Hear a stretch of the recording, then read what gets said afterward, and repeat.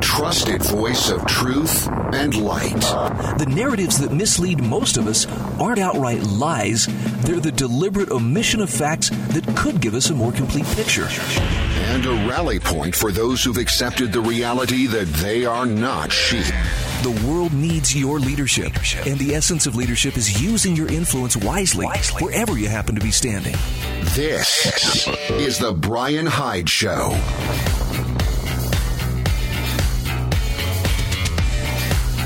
Hey, welcome to the show. Well, I had many hours of show prep, all neatly done up and ready to share with you, and it's all going right out the window.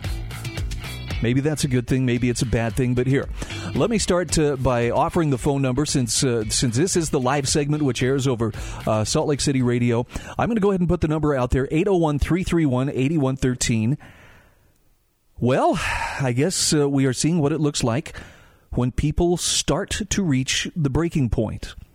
Protesters have pushed their way into the U.S. Capitol building. They have disrupted the congressional certification of the Electoral College votes.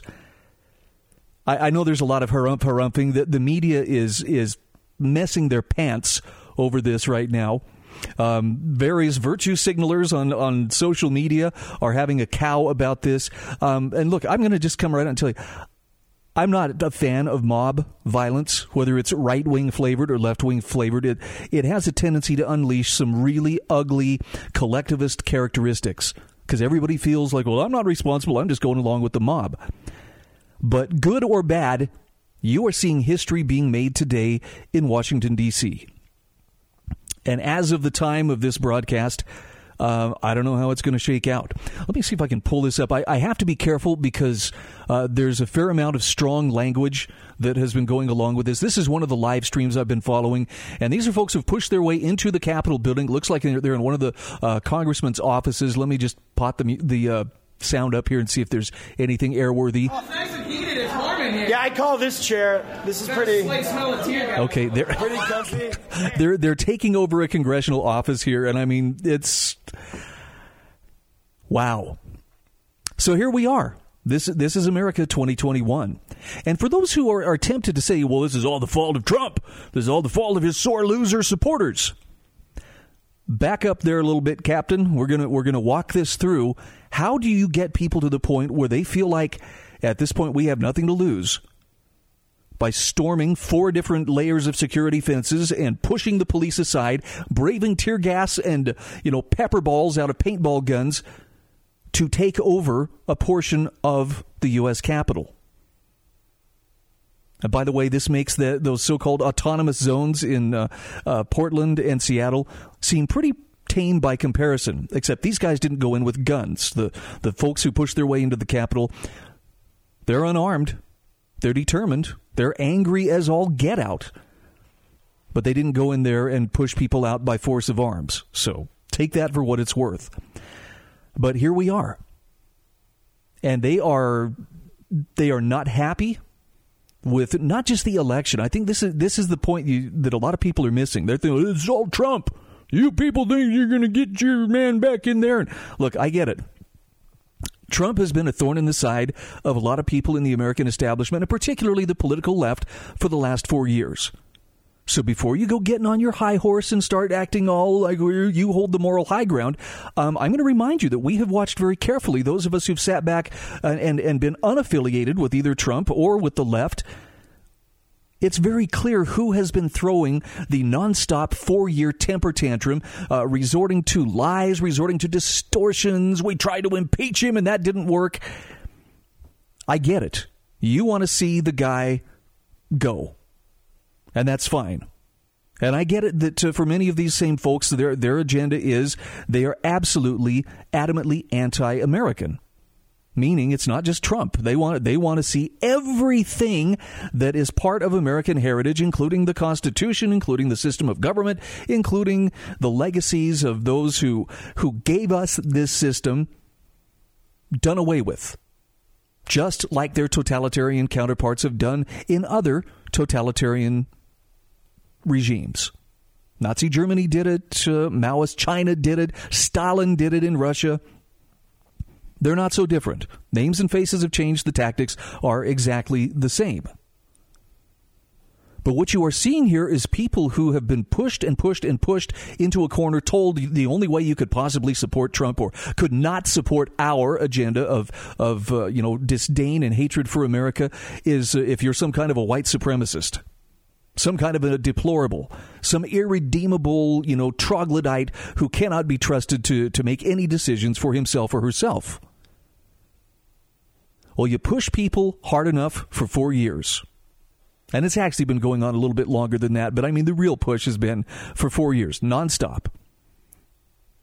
And you have the assistance of gaslighters and highly paid spinmeisters and propagandists within the media who will gratefully peddle half-truths, lies, and distortions to try to promote the agenda that, oh, no, this is the way the American people want it.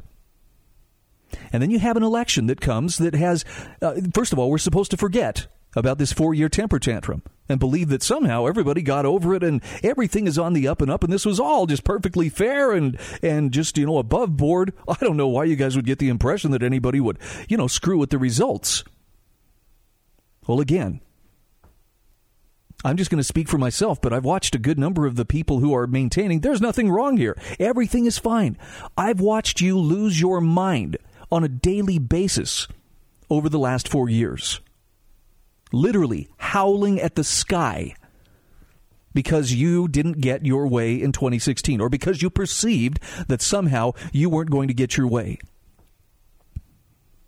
So forgive me if my memory is inconveniently long, but I don't believe that kind of irrational, just primal motivation to dominate other people is going to go away for the sake of, but, in the interest of a fair election, we just wanted to make sure that it all, pans out the way that it should.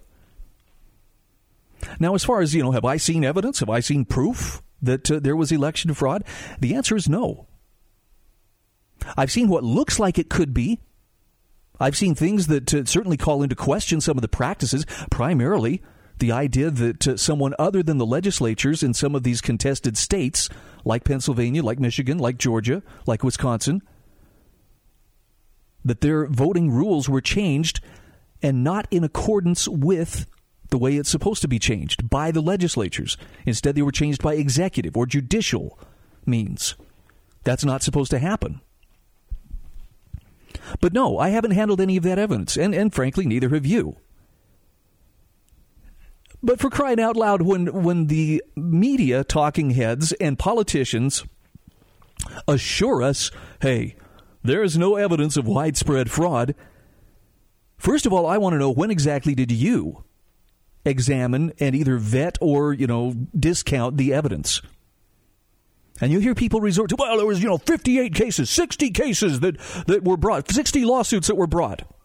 All of them were found, to be without evidence, or there was no evidence found, which would be fine if you can overlook the fact that all but one of them were dismissed on technicalities or something other than a fair hearing of it and on their merits. The only case that I'm aware of that actually was decided on its merits was the case in Pennsylvania, which had to do with changing the rules of how elections are carried out in midstream and not by the legislative branch.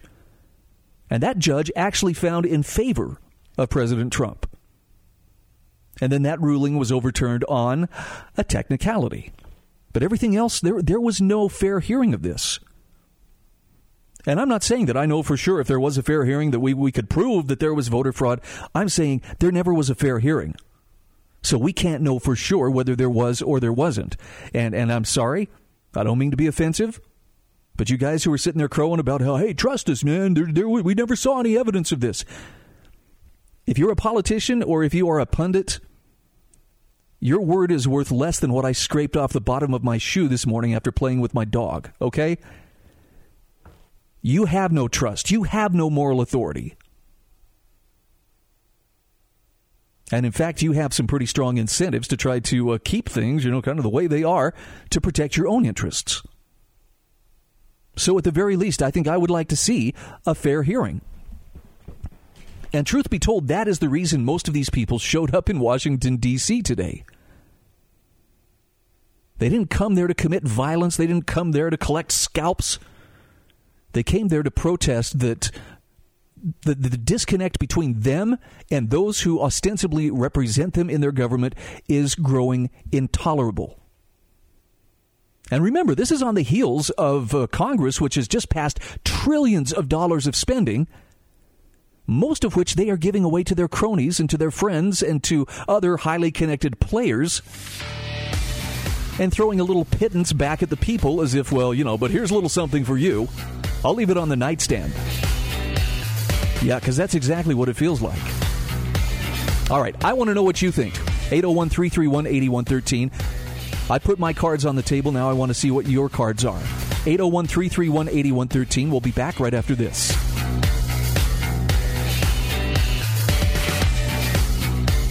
This is the Brian Hyde Show.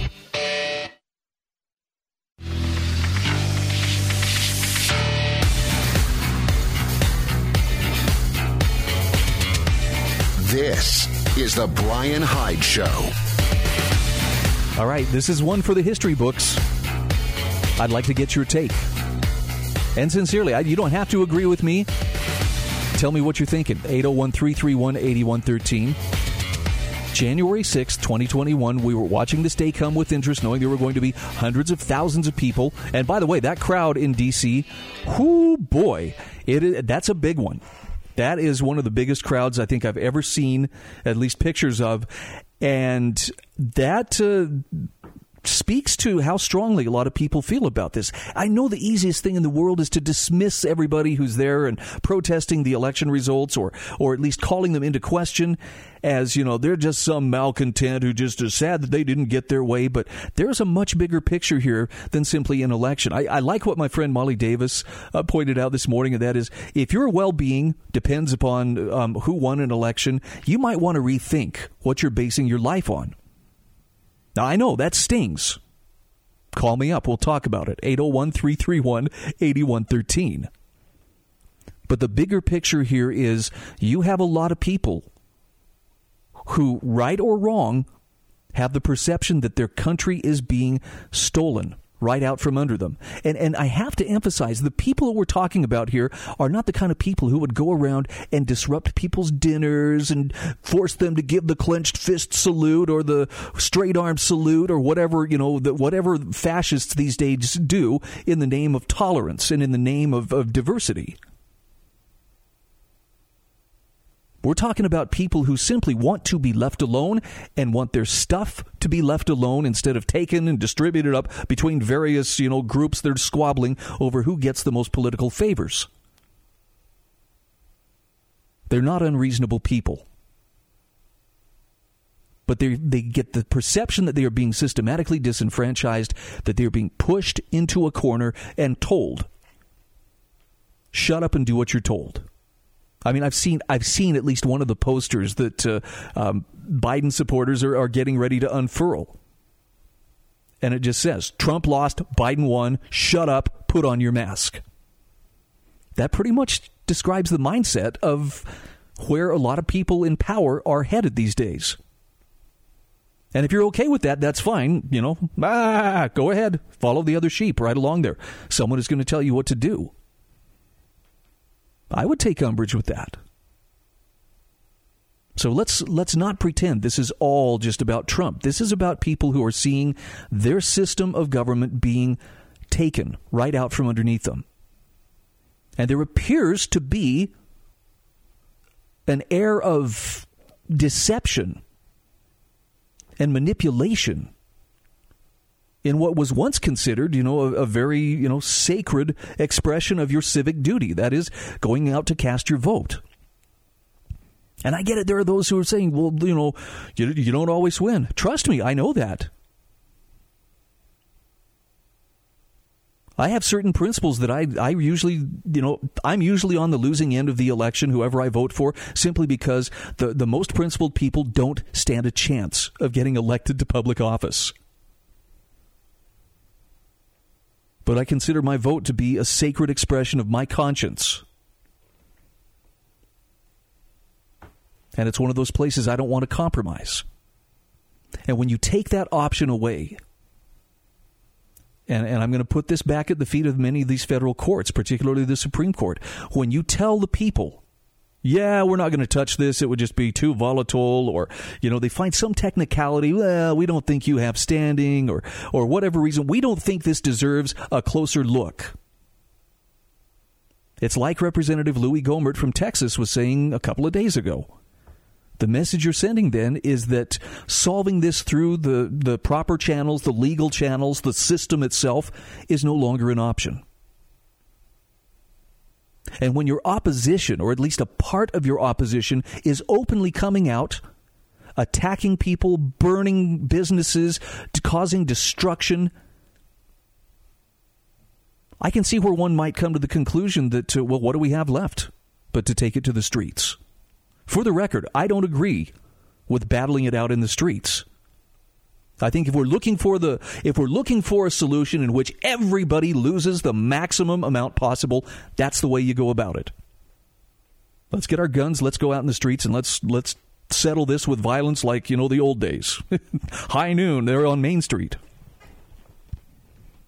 I think there are other solutions that don't involve going with your hat in your hand to the political system and begging someone who is actually your servant but who somehow has mistaken themselves to be your overlord to please make the evisceration of your liberty, or what remains of your liberty, just a little less painful.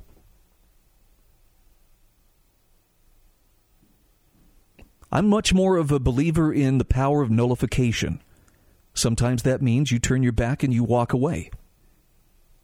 You deny them whatever authority they claim to be asserting over you. And for those who say, well, that's just not plausible, you can't get away from them, you'd be surprised at the lengths that people who are determined to live free can go in order to be free of that kind of influence. And I'll admit, you can't be 100% perfectly free as a bird. Nope. But for those who are willing to go a few extra steps, who are willing to exert themselves in exerting their rights in defiance of those who would deny them their rights, why, you would be surprised how free those people can be. And it's the ones who are doing it peaceably that I think are likely your best examples to look to. Look, I talked with a friend earlier this morning about the fourth turning. You've heard me talk about these cycles of history that are playing out. We are in the midst of one of those cycles right now. And for those who aren't familiar with the fourth turning and the historical cycles, essentially they approximate like the seasons of the year. Now, if you guessed, well, so where are we today? It ain't summer, that's for sure. We are in the dead center of a winter storm. Possibly the biggest winter-type storm that the world has ever seen. If only because things are so interconnected economically, politically, commerce-wise. We are so interdependent in so many ways that everybody gets to feel the impact of this storm. It's not just going to be relegated to one country or another. And that storm has been seen coming for a long, long time. We've been through other ones before. In U.S. history, you had a fourth turning that took place during the Revolutionary War and the constitutional period, the founding period. There was another turning that took place during the Civil War and Reconstruction. Yet another one that came during the late 20s and early 30s, Great Depression, and then World War II. And we are right on schedule to be where we are. So here's what I'm going to ask you to remember. Yes, it is unpleasant. And right there in one of the first chapters of the book, Strauss and Howe point out you cannot avoid this. There's no safe place where you can sit out a fourth turning with its attendant crisis and climax. There always is going to be this, just like there's always going to be winter, and winter will be followed by spring. But to get to spring, you got to be able to endure through the winter. I've had the conversation with a few people here in the last couple of weeks. How do we stop this? And as near as I can tell, the answer is we don't. You can't.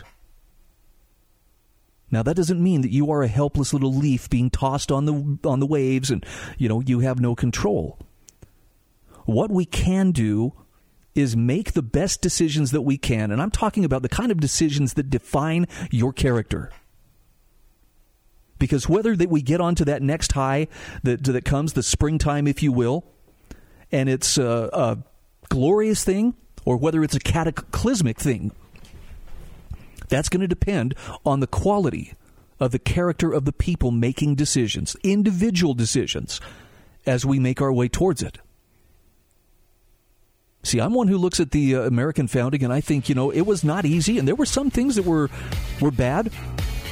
But by and large, what happened after that turning was really quite positive. The Civil War, not so much. World War II, yeah, things were a lot different then as well.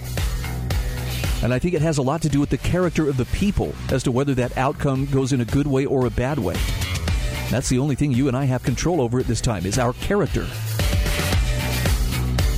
This is the Brian Hyde Show.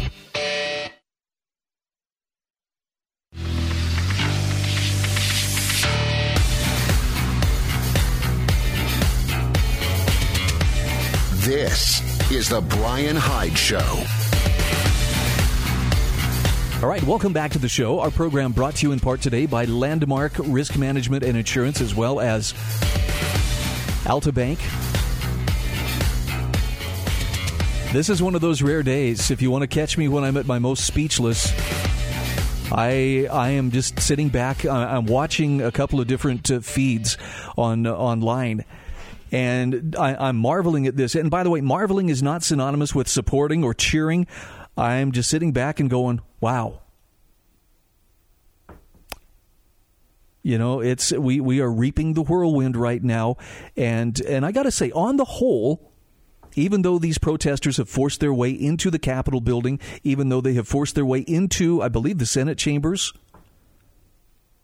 they're not burning things. They're not looting. They did take over Nancy Pelosi's office, and that was very interesting to see. Someone had posted a picture here that said, just to put into perspective how quickly staff evacuated, emails are still on the computer screen, alongside a federal alert warning members of the current revolution. And there's pictures of it. There it is. There's her desk. There's the computer. There's the warning. And, I've got such a mix of feelings about this. The Samuel Adams is battling the John Adams in my heart. A friend and I had that conversation earlier today. The Samuel Adams in me is saying, it's about time. It is about time that these members of Congress felt accountability, even if it's in the form of fear, that they felt accountability toward the people whose lives they presume to rule, and in some cases ruin, with their policies. There's a part of me that feels like that is long overdue. And the fact that no congressperson has been strung up at this point, I think, points to the fact that it's a good wake-up call for them. Now, the John Adams in me is saying, be careful. If you give the nod to violence, if you embrace violence as a means to accomplish whatever it is you set out to accomplish, are you not admitting at some level that your ideas don't have enough power on their own to carry the day? If it takes violence to implement them, it seems to me that by default what you're saying is they have to be imposed. Force must be used. And that establishes a pretty nasty precedent. Because the next time someone comes along with a, quote, better idea, well, they'll just use force to impose it. After all, that's the way we go about these things, right? Now, I'm not discounting that there are times when I believe violence is a regrettable necessity. In fact, I'm going to take it one step further. I believe there are times when I think God would expect us to defend things that are worth defending, even if that means shedding blood. And by no means am I saying that we have reached that point today. I'm just saying that I believe there is a point where people are absolutely justified in resisting unjustified violence with defensive violence of their own. Tell me what you think. 801-331-8113. I almost feel bad for the people who are going to hear this podcast only because the action is happening right now. And so, I'm sure there are a lot of people glued to computer screens and phone screens all across the country watching as this takes place.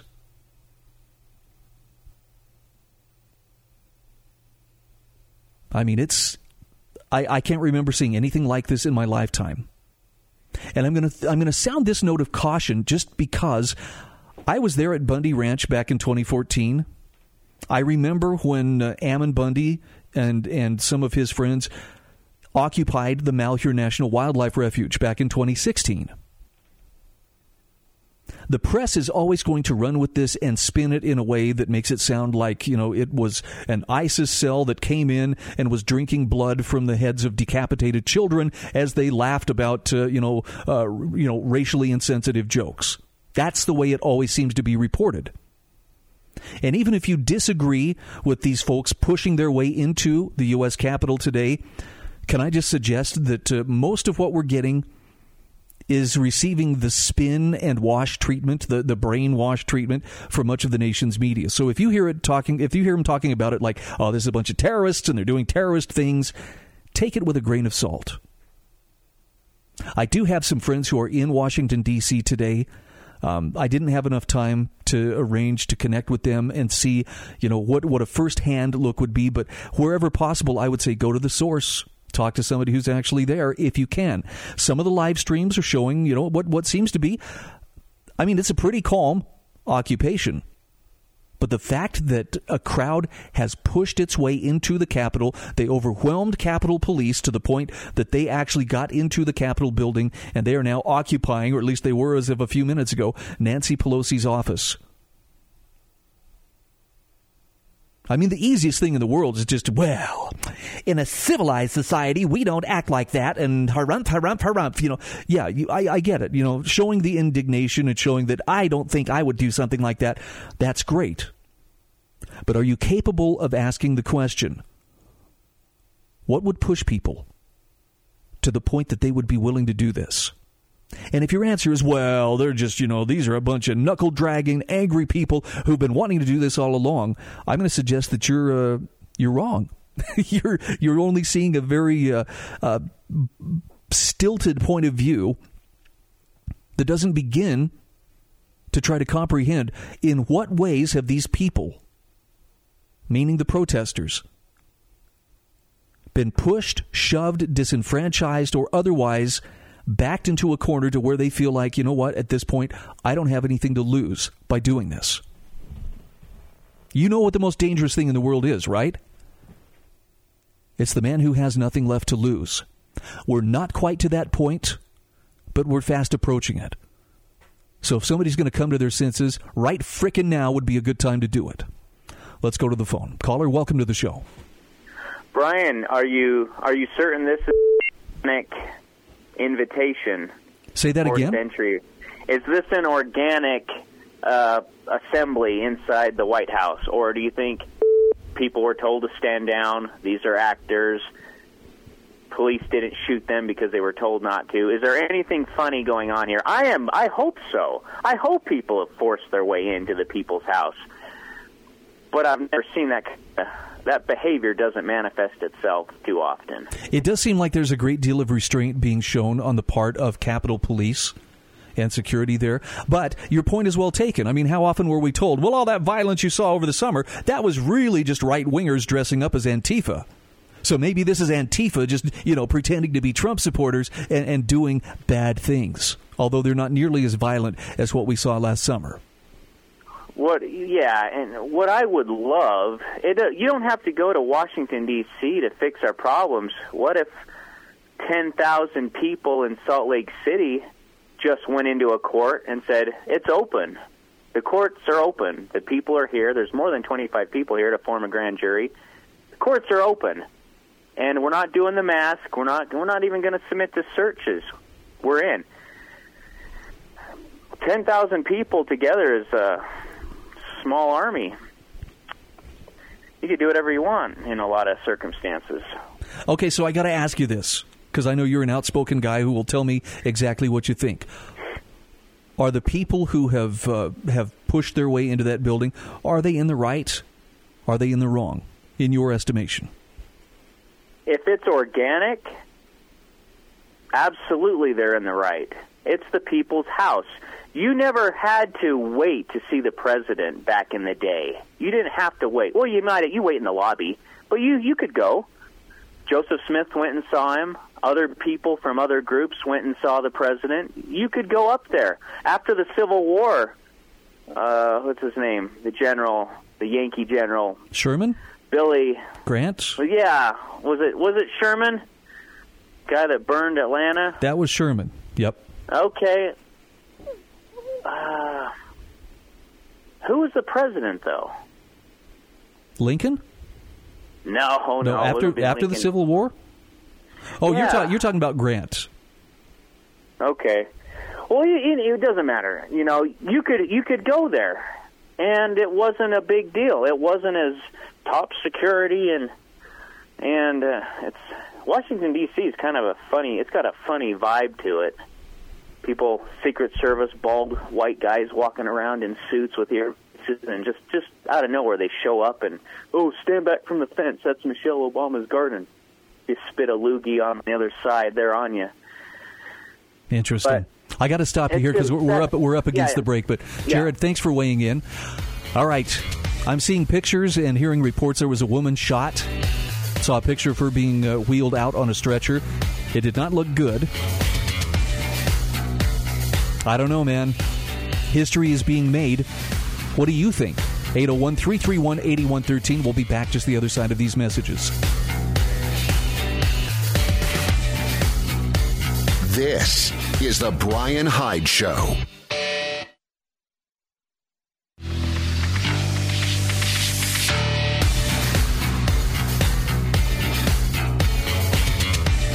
This is the Brian Hyde Show.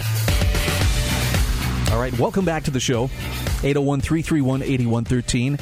Let's get right back to the phone. Rob, thanks for hanging on. Welcome to the program. Yeah. How you doing today? Oh, I'm just sitting here with my jaw hanging down to my chest. Why is that? Just watching things blow up. You? How are you doing? This isn't blowing up. This is overdue. This is way overdue. I mean, I just couldn't help. I was listening to you, and your last caller there, Jared, he talked about how, you used to be able to go see the president, and now Washington's weird with all these people. You walk up to the fence, and all these people want you. There's a reason why they don't want you around, Jared, because they're doing stuff that you wouldn't like. These are employees that are unproductive. They're destructive. And this is how it has to be handled at this point. Okay, so just don't complain, though, when the violence comes to your door, because if violence is the way we're going to solve it, I mean, then, in for a penny, in for a pound. What's that? I'm tired of this. You can't do it the other way. How are you going to vote somebody out anymore at this point? Who says voting even works? That's what Isn't that the reason why people are showing up there? They've been disenfranchised, or they perceive they've been disenfranchised. Yeah, this is the real deal. It's happening right now. History's happening right now. Did you see the clip of Mitt Romney on the airport and all the people on the plane? I did. Airport? I did. Probably the longest plane ride of his life. Most. I'm sorry, but the man is not anything I would want representing me. Oh, I agree. And Rob, at the same time, I don't think the mob mentality is the best way to go about solving problems. As much as I don't care for Mitt in any regard as a politician, maybe he's a decent human being. I don't know. I only know him as a politician. But I don't think that I wouldn't have joined in the crowd, even though I have serious misgivings about the guy and think he's as slimy as they come. But that's okay. That's your prerogative. I mean, that's all your me, myself. I'm tired of paying for this. This goes on, and it's only about to get worse. If Joe Biden gets in, you're going to be hitting a point where the states, the people of the states, will have to make the decision to succeed or to go along with the intolerable conditions. Yeah. No, you're right. Pass or play time is being forced on us. Yes. So This is the real deal, folks. And I think these guys up there in Washington, D.C., I'm very proud of them. And I wish I was there. But I can tell you that this is the only way at this point you're going to fix this problem. It's going to be letting these people know that there's ramifications for not doing your job. You're going to lose it, just like in the real world. Okay. Rob, thanks for weighing in. 801-331-8113. Like I said, I've got a battle going on in me between Samuel Adams and John Adams, and I'm just not sure. I can understand the frustration without condoning people getting violent, but the options have been rapidly disappearing. And when the courts, well, we're not going to hear this for this technicality or that technicality, when the courts appear to be much more interested in protecting the system as opposed to upholding the rights of the people, I can see where people might get the impression that, we're running out of options here. The soapbox doesn't seem to be working. The ballot box appears to have been invalidated now. I mean, the cartridge box is there. It's supposed to be, don't break glass only in the case of an emergency. Well, I think we're approaching that emergency point. And I don't say that like that's a good thing. I think the ramifications of this thing getting violent, and I'm talking on a bigger scale than what you're seeing right now with just mostly peaceful protesters pushing their way into the U.S. Capitol. Sorry, CNN, but you needed that one stuck right in your ear and broke off. It can and probably will get a lot worse. All right, so let me try to take this in a direction where, so what can we do? What can we focus on that's within our control? There's an article that I share in today's show notes from Annie Holmquist from intellectualtakeout.org. She is the editor of Intellectual Takeout. And it's titled, "The Neighborhood Stands Between Us and Totalitarianism." And I'm going to tell you right now, this is not an article about how to solve all of America's political problems in one fell swoop. In fact, what I'm going to suggest is maybe some of the problems we need to be solving aren't even so much political in nature, and we shouldn't be trying to make them political. But Annie Holmquist talks about the string of bonfires that her neighbors hosted last fall, which she says was a departure from the norm in more ways than one. Anticipating the bleak prospect of a Minnesota winter with limited social gatherings, her neighbors decided to rally those around them for a time of encouragement. So neighbors who've waved at each other for years came together for a few evenings to actually solidify each other's names in the recesses of memory. Huddled around the bonfire, she says, my neighbors dove beyond names and began to tell about their pasts and how they reached their present states in life. Soon these perfect strangers were having deep, meaningful conversations with each other. For better and for worse, it was the year of the neighborhood, writes Henry Grabar over at Slate. He believes the neighborhood trend will continue in the upcoming months, and she says if what's happening at my own community is any indication, he seems to be making a reasonable prediction. That's because he focuses on the negative aspect of this development, emphasizing the economic segregation of American neighborhoods. But Annie Holmquist says, I'm going to focus on the positive. And the fact that this last year was the year of the neighborhood signals that all is not yet lost in the fight against totalitarian government. To explain this connection between neighborhoods and the fight against totalitarianism, she turns to Robert Nisbet's classic work, The Quest for Community. Getting rid of the individual is one of the most visible goals of totalitarianism. In actuality, the undermining of the individual starts earlier with the dissolving of community structures like neighborhoods and relationships.